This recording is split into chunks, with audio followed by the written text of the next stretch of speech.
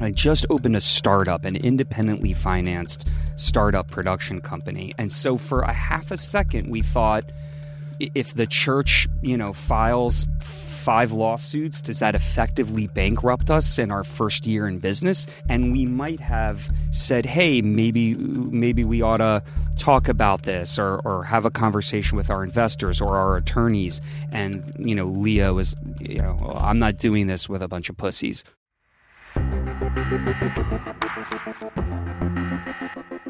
Welcome, friends, to Exec Producer. I'm your host, Noah Pollack.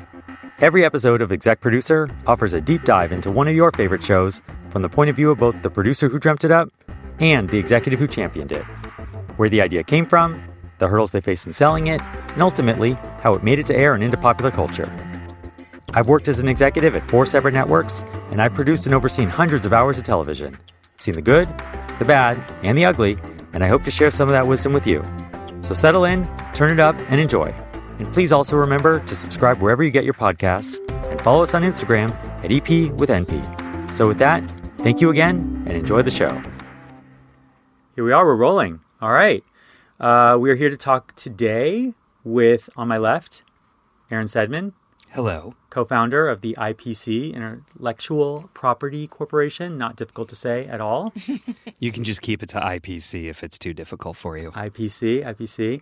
And on my right, Devin Graham Hammonds.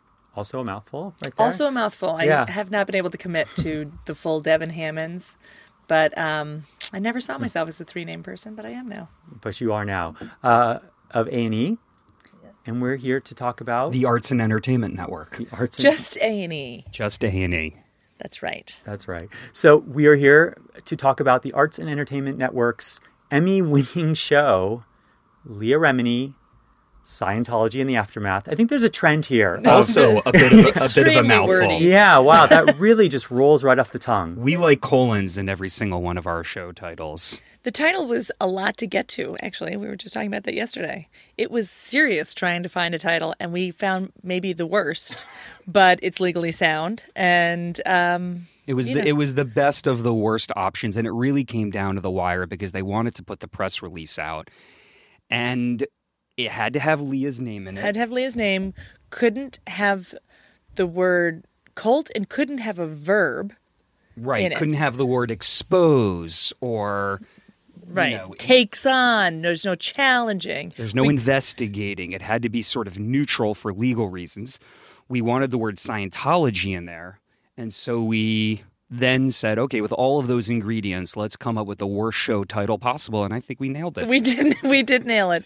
And it is so long to write out every single time you have to write it out. So we call it Aftermath or internally Leah. But it's a long one. But it goes to show that a title doesn't mean it's going to be a hit or it's not going to be a hit. Bad title, True. Hit show. Right. And Agreed. I'm sure every, higher up will take notice of that and not put their producers and executives through the paces in coming up with 93 different title ideas. Well, everyone loves generating an endless number of show title lists. Most producers find that to be the most enjoyable part of their job. So let's not immediately get rid of that, but I think you make a decent point. Right. All right. So is the sarcasm? Is it too much? No, it's pretty subtle. It's okay. Pretty subtle. I think you can see it even though it's a podcast. This is gonna be a lot of fun. So thank you both. I'm really, really excited to be here to talk about one of my favorite shows, one of the most iconic shows of the last couple of years. As mentioned, Emmy-winning, and a show that not just entertaining has really shaped culture, right, and had a profound effect, which is not always the case with the types of shows that we get to make. So we're going to start this as we start every one of these with the light bulb, and I guess I'll throw it over, I believe, to you, Aaron. What was the light bulb for what we'll call the Leah Remini Scientology show? How's that? Sure. Well, it really started with a phone call from Leah Remini's agent, Brian Spicer at APA, who had been talking to Leah about doing something about her time in the Church of Scientology, and they had started even some discussions with some of the buyers in town. And he said, "Hey, we're trying to figure out who would be a good production partner for her. This is it's really tricky subject matter. There's some fear around getting involved in a show that's going to be critical of the Church of Scientology, which I think now we take for granted. But at the time, there had been Going Clear, from which Alex Gibney and Time Warner and HBO were harassed, to say the least, by the Church of Scientology. So there was some trepidation around that. And I think Brian's point was, hey, there's not many producers that I can put in front of Leah that will take this on and do it in the right way and P.S. figure out what it is, because it wasn't really sure what it is. At the time, there was discussions about her doing a one-off about her time in the Sea Org. And she actually didn't spend a lot of time in the Sea Org, we later learned. So we went into that, me and my partner Eli Holzman went into APA and sat down with Brian and Leah and just had a freewheeling conversation about what it is that she wanted to say, what was important to her, and then what form could that take. And out of that meeting, we felt like we were sitting on an actual television series idea, and even had the sort of the loose makings of what that format might be. And so then we inserted ourselves into the discussions that had started with buyers. And so we then started talking primarily to A&E about what how we saw the show and what we thought the show could be. And then so it went from, hey, maybe this is a one-off to I was talking with Amy Savitsky, and I think over text she agreed it should be 4 episodes. And then Eli would talk to Elaine, and then suddenly it was 6 episodes. And I think by the time we had then started shooting, it had gone to 8 episodes. And by the time we were done with season 1, they had added specials. And so it just sort of organically grew into a 10-episode order. Gotcha. Now, so Devin, with the network conversations, it sounds like predated even Aaron's involvement in this. What was your understanding of the show? What had you heard about it? And why just one? I mean, was that more just Leah's kind of point of view? It really was an evolution, just like Aaron was saying. I actually was on maternity leave and came back, and Amy said, I have a project for you involving Leah Remini and IPC and the Church of Scientology. And I was like, great, what's the show? She's like, I don't know. It's Leah's sort of like the coolest, biggest person that's left the church, and we have to make an awesome show out of it. And I was like, great. So I listened to Leah's book on tape. And I was trying to read it, but I had a newborn, so that didn't work out. And so he also listened to Leah's book. And then I got on the phone with Aaron, and he gave me the loose structure that was really, Leah's on this journey, and she's left. And we started really talking about what that journey is going to be. And then Leah would be like, I'm not on a journey. I don't know if I'm on a journey. Am I on a journey? And it was a lot of circular conversations. Leah was upset about the word journey being used and refused to admit or acknowledge that she was on a journey. And about halfway through filming, she turned to me and Eli and said, man, I heard I'm on this crazy journey. Like, right. This is what a journey I'm on. And is that because she's just a black and white person and she felt like I closed that door and now I'm where I need to be? Yeah, I think she didn't expect to go on it. I think she really thought she would just talk to these former Scientologists and hear their stories and help bring those stories to the public. That was sort of the baseline of the format and what she wanted to do and what was important to her. But she was shocked by what she was learning as she was going through it, which surprised us. We were surprised that she was surprised, and that when you're making a documentary television series and someone has that sort of reaction in front of your cameras as you're doing it, that's rare. That's lightning in a bottle. That's really special. And so the format started working on 2 sort of parallel levels. On the one hand, she was getting these amazing stories from these former contributors and survivors of Scientology. On the other hand, she was wrestling with her own feelings and emotions, and you could see that on screen. And I think that's what was so special about that first season. Yeah, and there was that moment we were sitting, I kept asking these guys for it to be a present tense show. It's really important to A&E not to just do past tense storytelling, to make it feel current and of the moment. And that was where we were like, great, she's on a journey. And Leah really thought she knew everything that she felt. if that makes sense. She was like, I know what I know, and I'm good, and I want these people to get their day, and I'm all right. And when I kept saying, but what's going to be present tense? And then these guys, started to bring us the content, and there was the moment we were sitting in your offices in the Bay, and we were watching footage. They were rolling in the car while Leah and Mike were talking. And they're kind of downloading from this conversation they had with one of the contributors, and they're reeling about the story they just heard, and they're asking each other questions. Leah's asking Mike a lot of questions. Mike is giving her information, and then Leah would be like, and I love that diner, and I want to go here. And it was so real, and she went from crying to make everybody laugh, and we were like, this is so in the moment, and it's so special. And so I think these guys perfectly crafted these sort of standalone stories that are amazing, and then they wrapped it up all in the actual journey that Leah was taking. And that was a moment though in the editing room when we saw that car footage, because what Devin's leaving out is she also turned to our season 1 showrunner Alex Huerso, the talented Alex Huerso, and said, pull up all those fucking car scenes and all the stuff that's like in between the scenes, and because that became the essence of Leah's journey, and that's really where the secret sauce of the show ended up being, and that's where we sort of found it and located it and brought it out and started putting those moments back into the episodes, because they weren't all in those episodes. So the car rides, quote unquote, became really important, a really important ingredient for the series. Sure, the interviews, right? Because in a lot of ways, this is a bit like a talk show in some ways. But the interviews Leah does, that's really the Scientology and the aftermath. But you need the Leah Remini part, right, to keep your title true. Oh, yes, yes. And I think the aftermath is the Leah part too. Seeing her go through this. I mean, we've all spent a lot of time with Leah discussing her own revelations about her experience in the church. And there was a time that she invited me to her house and walked me into her garage and opened up these big closets that just had all the books and all of the courses. And I was like, people have to see this. People have to see what you have here.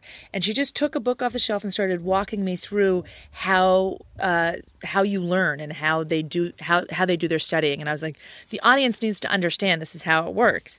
And I called Aaron and Alex and right, an audience that's used to just one book. Yes, right. And an audience that's used to learning, asking questions. The way that that Scientology teaches is you just read. You don't get to say, oh, and let me ask you a question to help me dissect it. You are just reading it. If you don't understand it, you read it again, and you read it again, and you read it again. And it is very hard to wrap your head around. And I called poor Alex, who, like the rest of us, does not have any desire to be on camera, and said, you really have to do this. You have to go on camera to show the realness of the fact that we're all exposed to this learning. And it's one of my favorite parts of season 1 when he shows up and I feel so bad for him. No showrunner wants to be on camera. He really didn't want to be on camera. We had many conversations about that. And he ultimately agreed. We weren't going to force anyone to do anything that they weren't comfortable doing. I was going to force Aaron to do it if Alex didn't. and yeah, well, and I inadvertently appeared on camera a bit in a couple of the specials, but we wouldn't. It was a scary thing for some people to participate in this show. We gathered the staff and had a conversation with them about it. We registered domain names about ourselves. We made our social media private. We had endless consultations with our lawyers and A&E's lawyers. And so Alex's concerns, I think, were understandable. But it was also important creatively to do away with the artifice of a TV show and to really show what was really going on. And so we're happy that he made the ultimate decision to appear on camera after some pressure, perhaps, was applied. I will say that I might have called him several times. And it's a good thing I've known Alex for 15 years. And so, but you know what? It's a moment that many, many people reference because it was so real and so true, and also just really helped the audience understand that, talk about a journey, like the filmmakers here were also on a real journey of learning about this church and how it works. And it's a lot to get your arms around. Well, and pardon my language, but I read that Leah, on your first call, which I think we're going to go back and reference, said, this is not a show for pussies, right? And you and you and Eli had to look at each other and ask, we're not pussies. Are we pussies? Are we pussies? So did you... Question mark? Did you apply? That's what happened. That happened in that first meeting at APA in their conference room. That's what we made one comment. We had just opened our company. I just opened a startup, an independently financed startup production company. And so for a half a second, we thought, should we check with our investors? If the church, files 5 lawsuits, does that effectively bankrupt us in our first year in business? These were real questions for us. And we might have said, hey, maybe we ought to talk about this or have a conversation with our investors or our attorneys. And, Leah was, I'm not doing this with a bunch of pussies. So, and then, if that's how you are, then we shouldn't do this together. And we had sort of a funny moment where we were asking ourselves whether we were pussies. We concluded that we weren't pussies, for the record. But that definitely was, and it was an interesting Leah Remini moment where we knew exactly right away, right from the jump, what we were dealing with and how direct and straightforward and ballsy and brave that she is, because she was just, I'm charging up the hill. Are you guys coming with me? And we admired that spirit, and we thought that was really fresh and really genuine and exciting. So as potentially fraught this sort of endeavor might be for a startup production company, it was really exciting. And if you're a producer and you don't get these opportunities very often to make these sorts of shows, it was irresistible. It was something we couldn't not do. I just want to make one quick point about Devin coming back from maternity leave into this into this series. And this is just something I would suggest to my fellow producers out there that are listening. So I requested Devin, and usually you don't request your day-to-day executive at the network, or maybe some do, but typically you're just told this is who's going to be on your project, or maybe it's the person that bought it from you. But I had a good relationship with Devin, and I knew she was coming back, and I wanted to. I knew that she was the right person with the right skill set and the right sort of force of personality, and was someone I really trusted and really had a lot of respect for. And I knew that this would be a precarious journey making the show. And I went to Amy Savitsky and I said, I don't know if it's normal to request your executive, but when's Devin back? Because she should be the one making the show with us. Well, I'm blushing. I can feel it. But it's your alabaster skin is blushing. Rosy. Yeah. It is the nicest compliment from these wonderful producers to have been requested, and it has been the greatest. And we're journey. sorry. Yeah, so sorry. But I think what Aaron saw. I think I learned in our time together, we are an awesome team, and we do fight like a family. And Devin's my work wife. It's very true. He has had a lot of late night phone calls with me.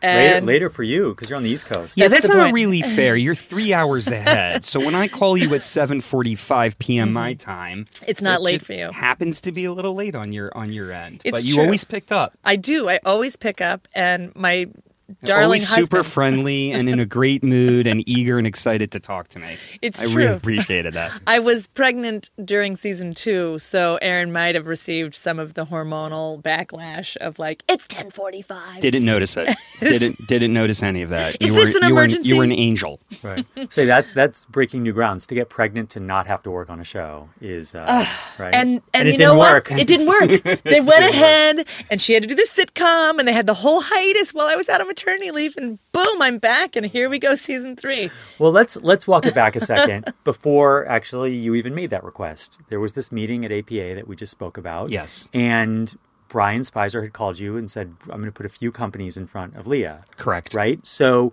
what was it? It was a jump ball, as we say. Yeah, or a bake-off. Or right? a bake-off. Right, and I know how you love to bake. So what was it about your pitch?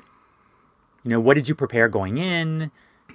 Well, we had read her book, and we knew, obviously, we're familiar with Going Clear, and we're somewhat familiar with Scientology, but we were still novices on the subject, of course. I think that, we were approaching it, I think, from two different perspectives. One, we weren't really interested in making a quote-unquote reality TV show. We felt like we could make a more premium documentary series, and that with Leah being such a star and the subject matter being so titillating and controversial, that we could make a premium doc series on the one hand, but that was really commercial and appropriate for the A&E audience on the other. And so we that was part of sort of our POV about the project, and I think that appealed to Leah. I think it appealed to Brian as her agent, and I think it appealed to the network as well. And so we're probably not the only producers that can do that, of course, but that was something that was important to us, was to not just make, a typical unscripted reality show, but about Scientology.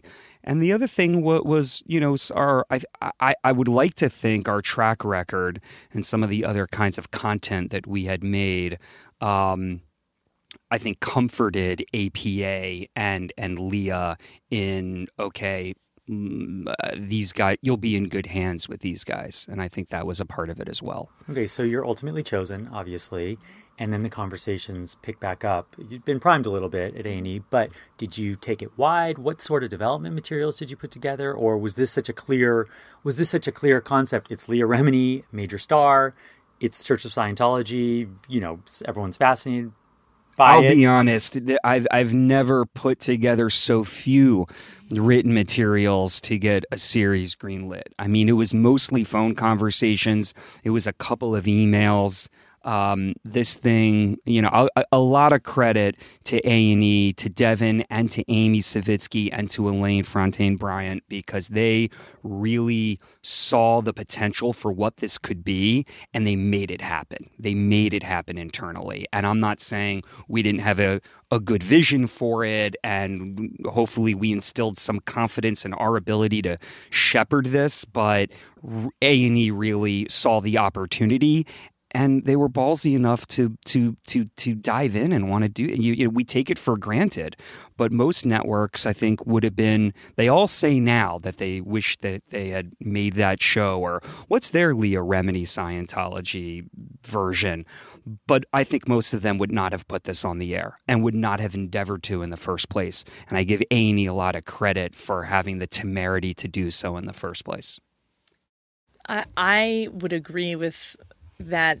There's never been a show with less materials and more confidence in that pairing. When IPC and Leah was there, we didn't know exactly what the show was. We just knew what it could be, and we had to find it a little bit. There was no Definitely. pilot. There was no pilot. It didn't matter what you wrote down on a piece of paper. We needed to get Leah out there meeting with these former Scientologists, and we needed to see what that sort of interaction was going to be like. And we spent a fair amount of time in post trying to figure out what episode 1 should be. And then once we figured out what it should be, we spent a long time getting that just right so we could then apply that across the series. And it was tense and intense, but ultimately a very fruitful creative collaboration between IPC and Leah and A&E.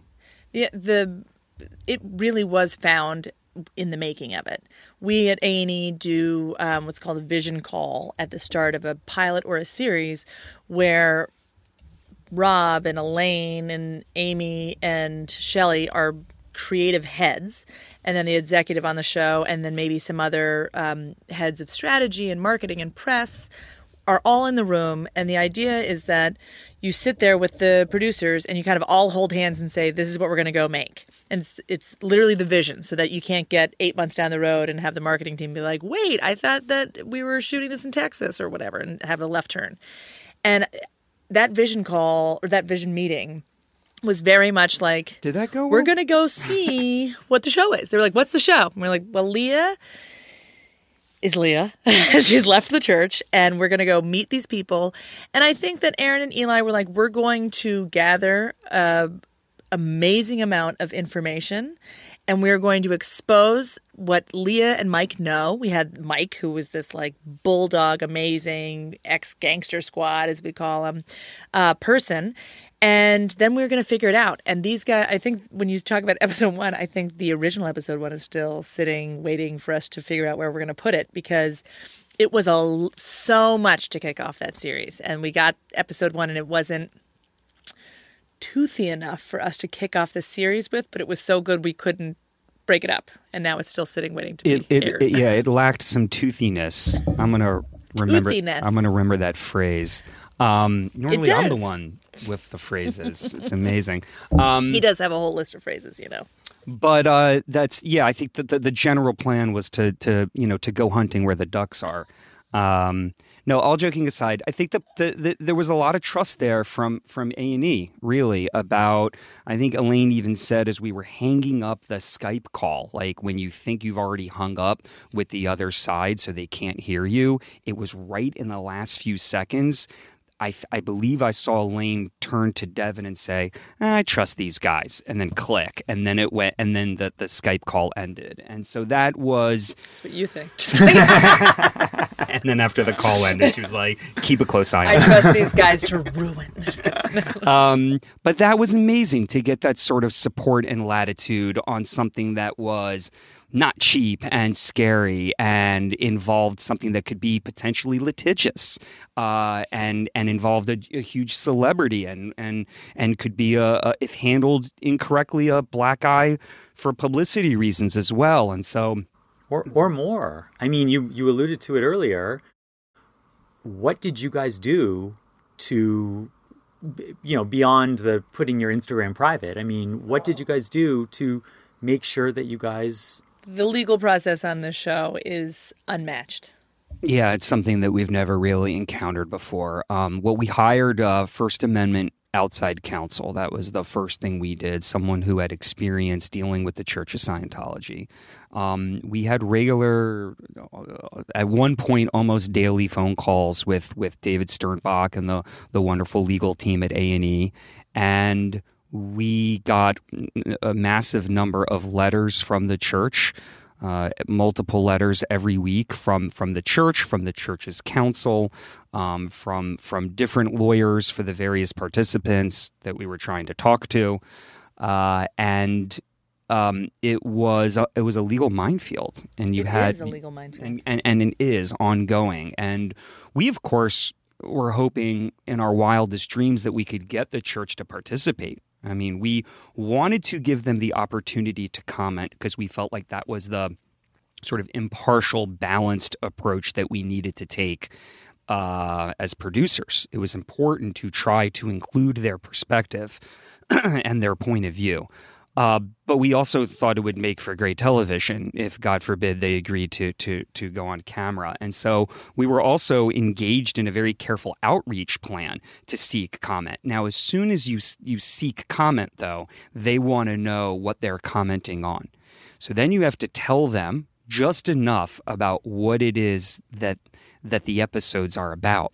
And that's a really careful decision. And then you have to figure out where in your production timeline you decide to reach out, knowing that you're going to end up giving them information about what it is that you might be putting in your episode, knowing that they were going to potentially hire private investigators, which they did, and harass the production.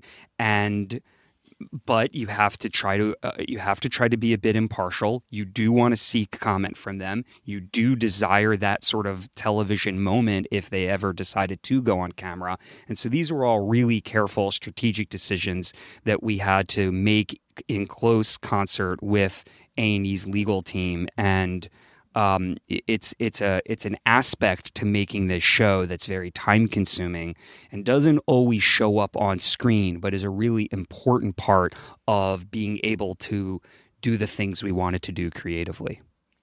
There is such an involved legal vetting on this show. It is by far, for me, the hardest show we've ever made because I am used to being able to watch cuts, on my train ride to the office or at night, doing notes while I'm like on my couch at home. I watch every single cut of the show with our lawyers, and we take notes with a what's our memo called? What's the big huge script of? I'm blanking on the legal memo. Yeah, the legal memo. Is it just called a legal memo? I'll try to think of a fancier name. Whatever for it is, the legal memo that comes with every single cut is 75 pages to back up every single claim that is made on our show. Right. We had to hire a particular clearance coordinator, and we had to source things like a journalist would, quite frankly. We needed corroboration. We couldn't just accept the first-person testimony of a claim that someone was making. We needed some other article to hopefully exist by some other reporter. We needed to find someone else that could back that story up. We needed a preponderance of evidence. And so we went from producers to documentary filmmakers to journalists. And that was a real education. And a steep learning curve. On an entertainment budget, which is a really different thing. And on an entertainment schedule. Yes, so the New York Times, they're not going to publish a story until they're ready. And if that means 6 months of open-ended investigating, no problem. That's what they're geared toward. We have air dates. And we're backed into those for the most part. And sometimes those air dates shift a bit in uncomfortable directions. But you still need the bibliography, right? But you still need the corroboration. You still need to be really buttoned up, and you need to be ready to go. And you have a finite amount of money. There is a fun little side story that I was reminding Aaron of last night, which is we moved our air date of the show from January to November, which is major when you are finding a first season. And we were 5 weeks out and maybe on like rough cut 5 of the first episode trying to figure it out. And our lawyers said maybe 2 weeks out, 1 week out, that all the letters that the church was sending us about our contributors, we had to represent the church. We couldn't ignore, we invited them to be on the show. They didn't want to be on the show. But by them sending us letters, we had to represent what they had to say about these people. And we all felt, well, that's not very fair. We've put this contributor on, and now we're going to read a rather unflattering account, according to the church, of this person. And you've seen in the show, there's snippets of the letters in there, but they really wanted them represented. And they said, you have to do it. So Aaron, the brilliant Aaron Sedman, designed that open, which is that cold open of Leah, in the dressed down denim shirt and her glasses, reading these letters. And they circled what they wanted us to. Our lawyer said, you have to put this in, you have to put this in. And Leah read it and wasn't allowed to say, like, this is ridiculous, or she just had to read it. And Aaron designed this open, and it was a legal note that became a signature of the show that everyone has said is like their favorite thing about the show, and tried to copy in a million other ways.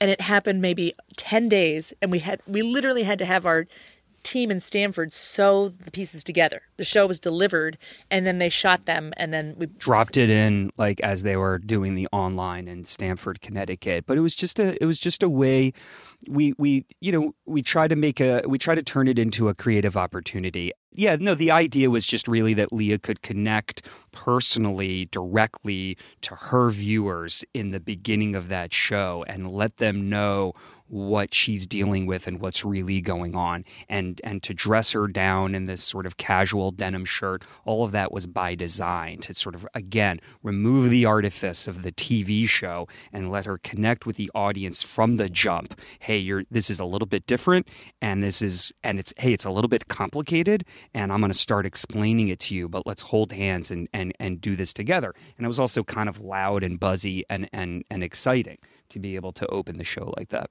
Well, season 1 was definitely loud and exciting and buzzy, so you did something right. Season 2, jumping ahead, I read was really framed around this notion of, okay, now that you've kind of planted this flag, so many more people came out of the woodwork, right? I mean, was that, again, were you just anticipating that, or that's just kind of naturally what happened? Oh, okay, let's do a season 2 because now we have thousands of people we can talk to as opposed to hundreds. Well, the ratings were really strong. Well, of course, so there was you had some impetus to keep Yeah. Sure, you had to figure going. something out. But it was unclear what we would do if we continued to do it, and did that make sense? And did we say everything that needed to be said? And then there were those conversations. But people really did reach out to Leah and Mike, particularly to Mike Rinder on his blog. I was going to say, I think the ratings and the business decision was there, but we had not anticipated it. And I give amazing credit to Leah and Mike, who are not by design TV producers. And we're like, we have endless stuff to go into without going way inside baseball. We have endless people coming out. These stories just keep coming. And Mike has done an unbelievable job of being the front man of receiving some of the greatest stories that I think we've put together. Yeah, Mike Rinder has been an incredible repository and producing partner on this series in the way that, first of all, he's created a safe space for former Scientologists to reach out to him in the first place. And that's kind of everything. We couldn't have booked the show otherwise. It was people they weren't really trusting us in the beginning. They were trusting Mike and Leah and admired Leah and looked up to Leah and saw her as someone that had, blazed a path for them. And then was giving them an opportunity to tell their stories. And so without Leah and Mike's pivotal role there, none of this would have happened, of course. And I think that it's worth noting that the contributors really, they're not paid. They don't get anything out of it, really. A lot of the season 1 contributors had already sort of written their books. Their stories were somewhat out there, just not widely known.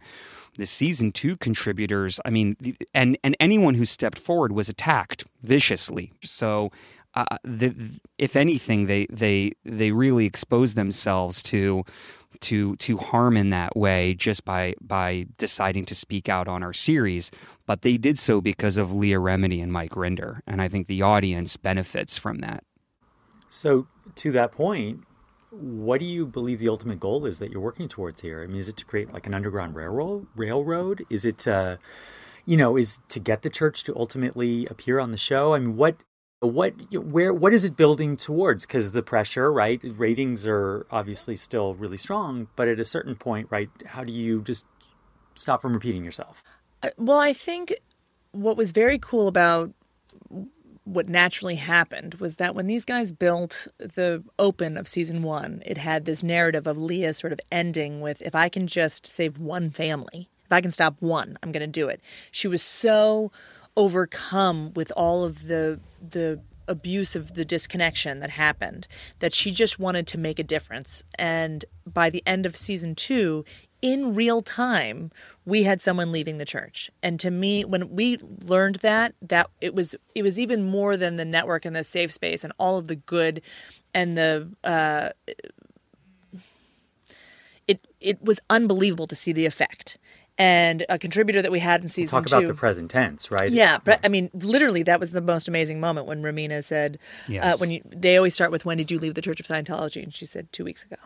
And I still get chills about it. You were like, this is amazing. We're putting a family back together.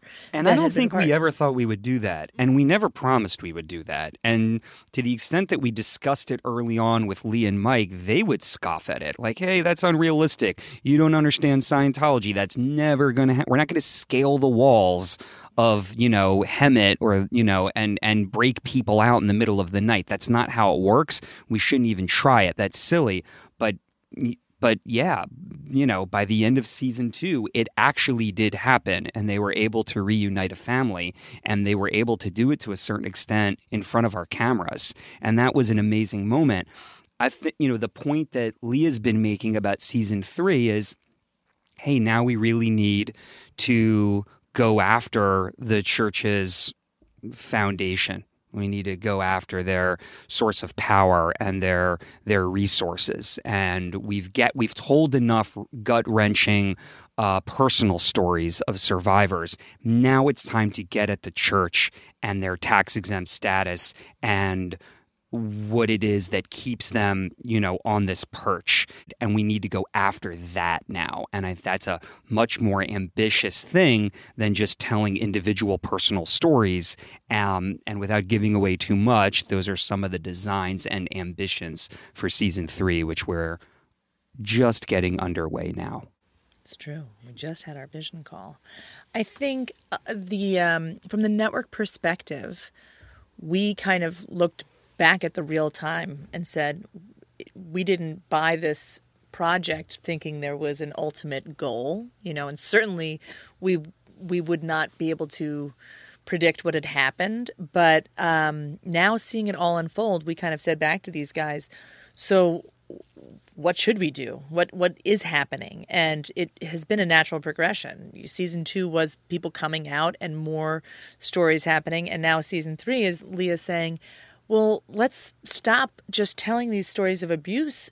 Let's chip away at that protected surface, because it's not fair that they just continue being out there and they don't suffer any of the ramifications. But most places, most channels, frankly, most production companies, maybe not most production companies, many shy away from controversy. And even though someone gave me the phrase once, controversy creates cash, right? And that really is what drives so many of the great shows on television.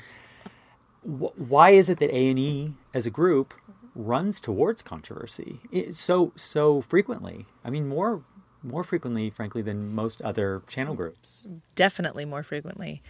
I think the leadership at A&E understands that being brave, I hate the word disruptor because it's just overused, but the idea that is in our zeitgeist is... Zeitgeist, not overused. Not overused, right? I think that the idea that we are brave enough to tell stories that invite controversy is exciting and a way to have a brand that is unparalleled. And that's how we stand out. We are not just making entertainment. We are truly making stories that people want to see and react to. And I really credit our leadership. Elaine always says, find out the show that is impossible to make and let's buy it. And this is one of them. I think that's true too. And that's a really exciting proposition for producers, that you have a network that will sort of run to that controversy like a moth to a flame and will embrace that. And, it's really difficult and it's a legal minefield and you're not exactly sure where it's going or how it will end. Cool. What is how much is it per episode?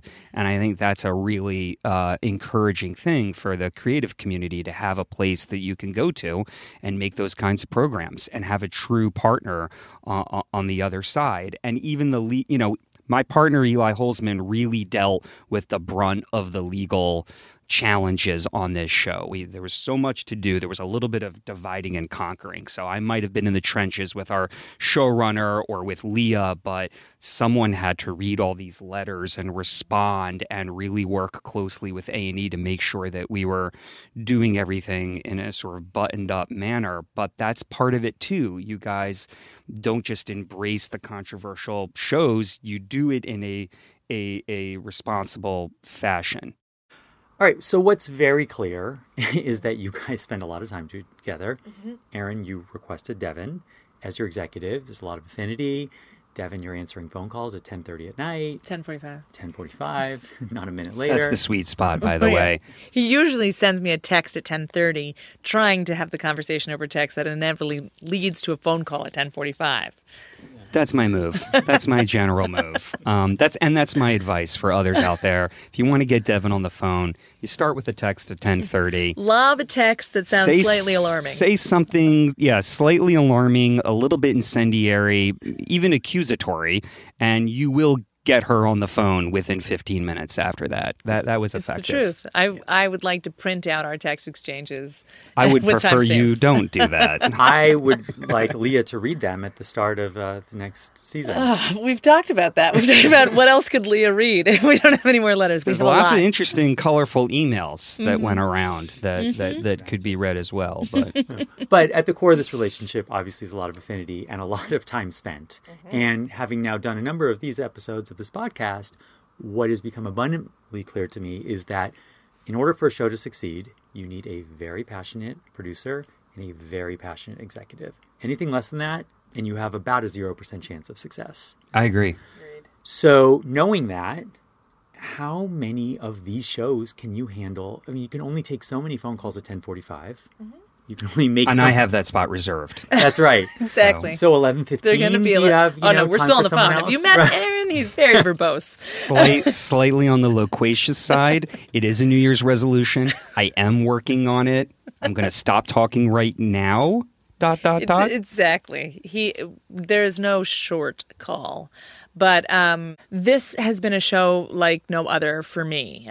The 6 years I've been at A&E, I've done 25 series. And I think at any time, any executive can juggle anywhere from 3 to 7 series and a handful of development.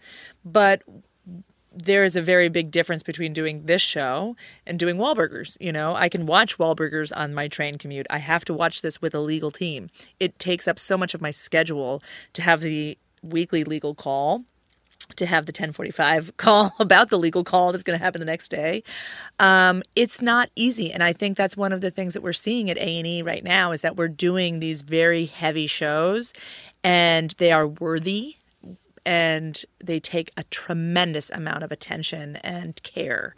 And so whereas we used to be able to juggle 3 to 7 series, you might maybe be able to juggle 3, you know? And that's really, it's really hard, but it shows in the quality of shows that we're doing. If it's helpful to you and it's okay with 44 Blue, I'm happy to note some of those Wahlburgers episodes if it frees up more time for you on the Scientology series.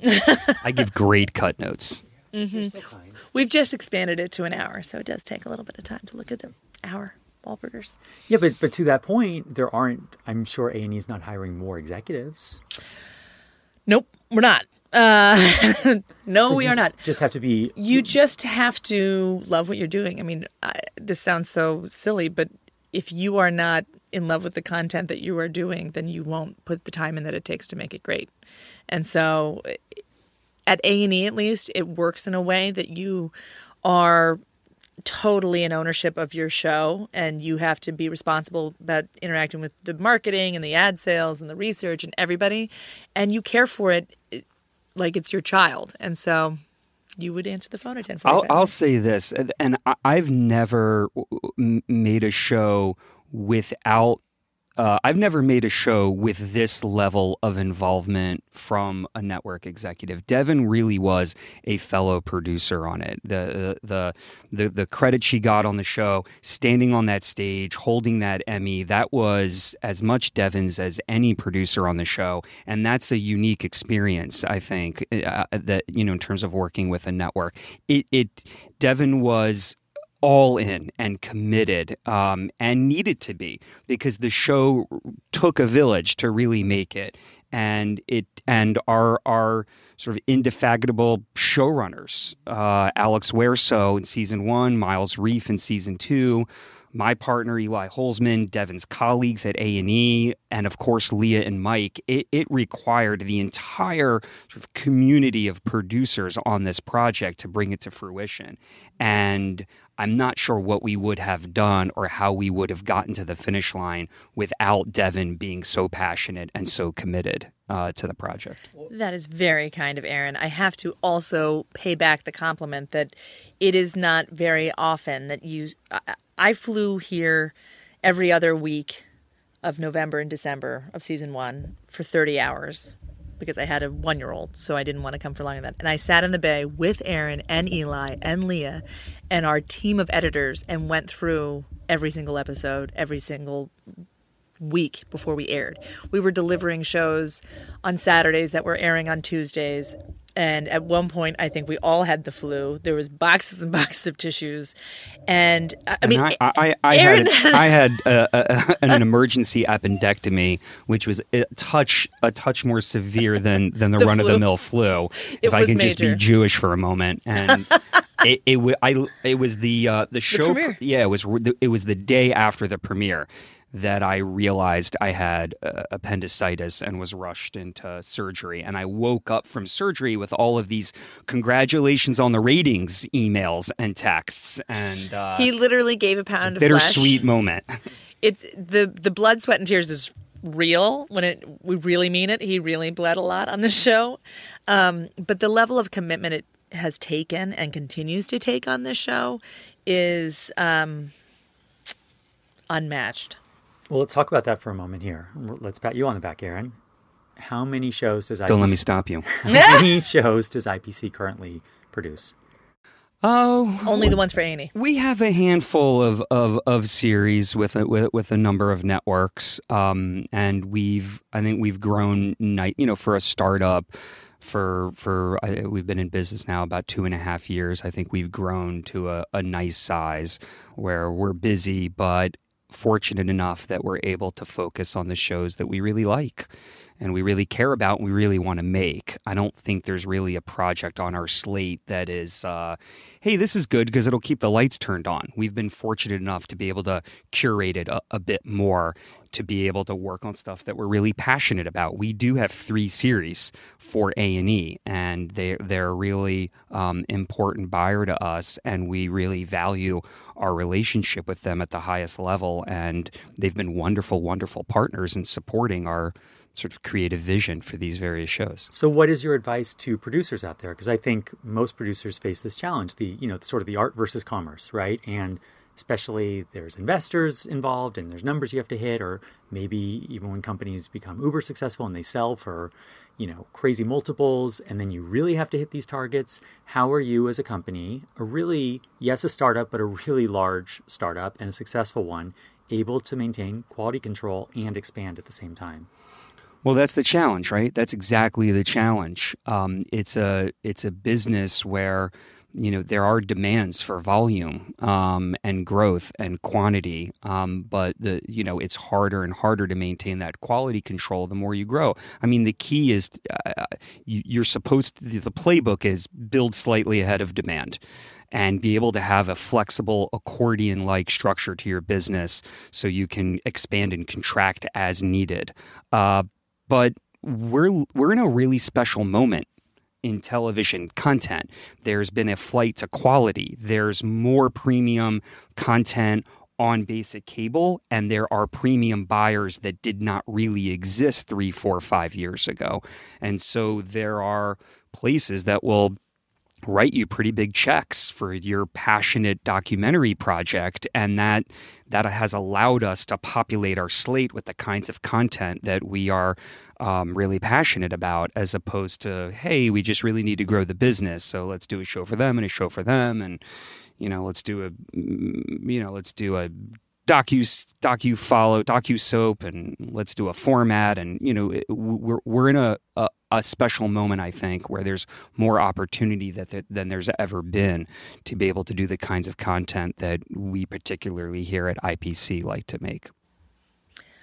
I would also just like to pat these guys on the back as a startup that is growing and have a business to run besides our show. Both Aaron and Eli are so involved and hands-on that they hear me always say, like, this is the break the glass emergency, which I've broken a lot of glasses in the last 2.5 years, where I just I go right to them and say, you have to fix this, whether it's an act of a specific episode or a legal note or there's an interesting relationship when you have a talent as big as Leah, when she was doing Kevin Can Wait and we had to adjust the whole schedule for her to be able to go to New York. These guys always answer the phone. They always know what's going on. They are so responsible for their content that gives us the trust to be able to continue to buy projects from them. I will just say, though, while we always answer the phone, please be forewarned that we are a bit verbose.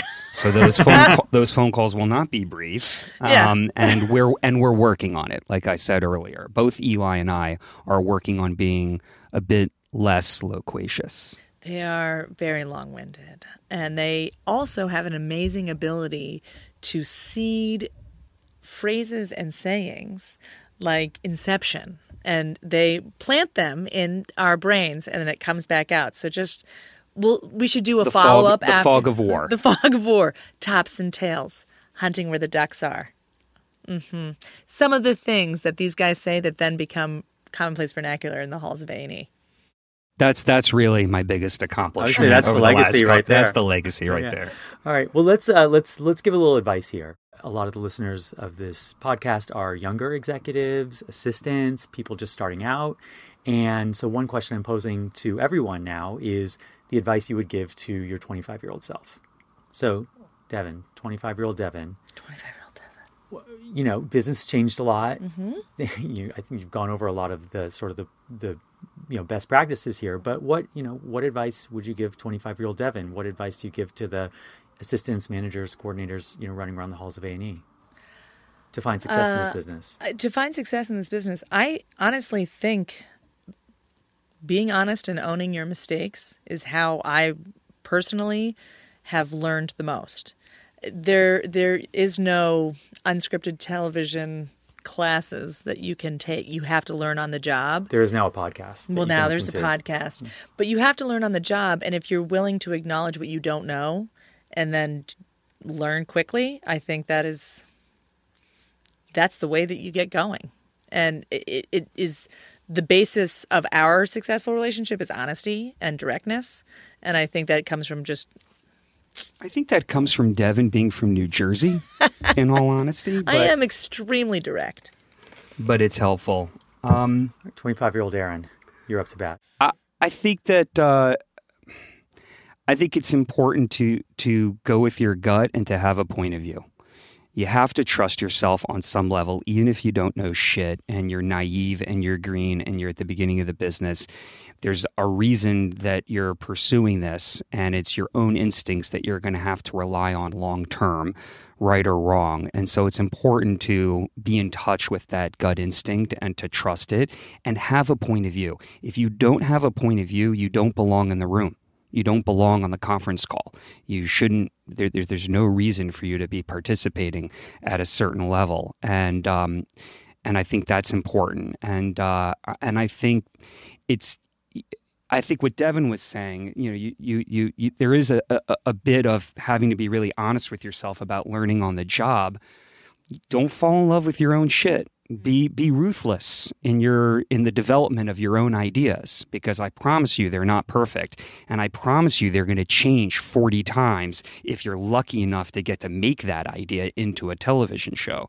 And so don't fall in love with your own idea. Torture test it and be open to constructive feedback from others, from people you respect and trust. And that's a hard thing to do. It's a hard thing to do at any age. It's a really hard thing to do if you're 25 and full of piss and vinegar and think you know everything. So that's what I would say. I agree with that. And find a really, really talented partner on the network side. And find a really, really talented partner on the production and make side. them your friend, and then do the most impossible TV show together. That's my other advice. Late night phone calls. You're doing it, and this has been a fantastic conversation. The show is incredible. It's an almost impossible show. I wouldn't call it impossible because you pulled it off, but the almost impossible ones really are the best ones and the most meaningful. You're really holding up the legacy of this building, right? The former Bunim/Murray headquarters, so Real World born out of this building, the former Marvel Comics headquarters, Spider-Man. So I think Spider-Man, right. The Real World, Scientology, that's a pretty interesting legacy. Good legacy for the building. Yeah. So, and you'll add even more to it, I'm sure. I sit in Stan Lee's old office, actually, which I guess was Jonathan Murray's old office. So it's kind of cool, actually, to be a part of that sort of Hollywood history. There's no joke there. I just wanted to say that I think it's cool to be a part of that. All right, and we're out. Thank you. So there you have it, the true story of Leah Remini, Scientology, and the aftermath. Thanks to Greg Mercer for creating our show art, and to Chris Carmichael for composing our music and for all things technical. You can find their respective work at gregorymercer.com and christophercarmichael.com. Thank you to my guests, Aaron Sedman and Devin Graham Hammonds, and to my wonderful family for all of their help and support.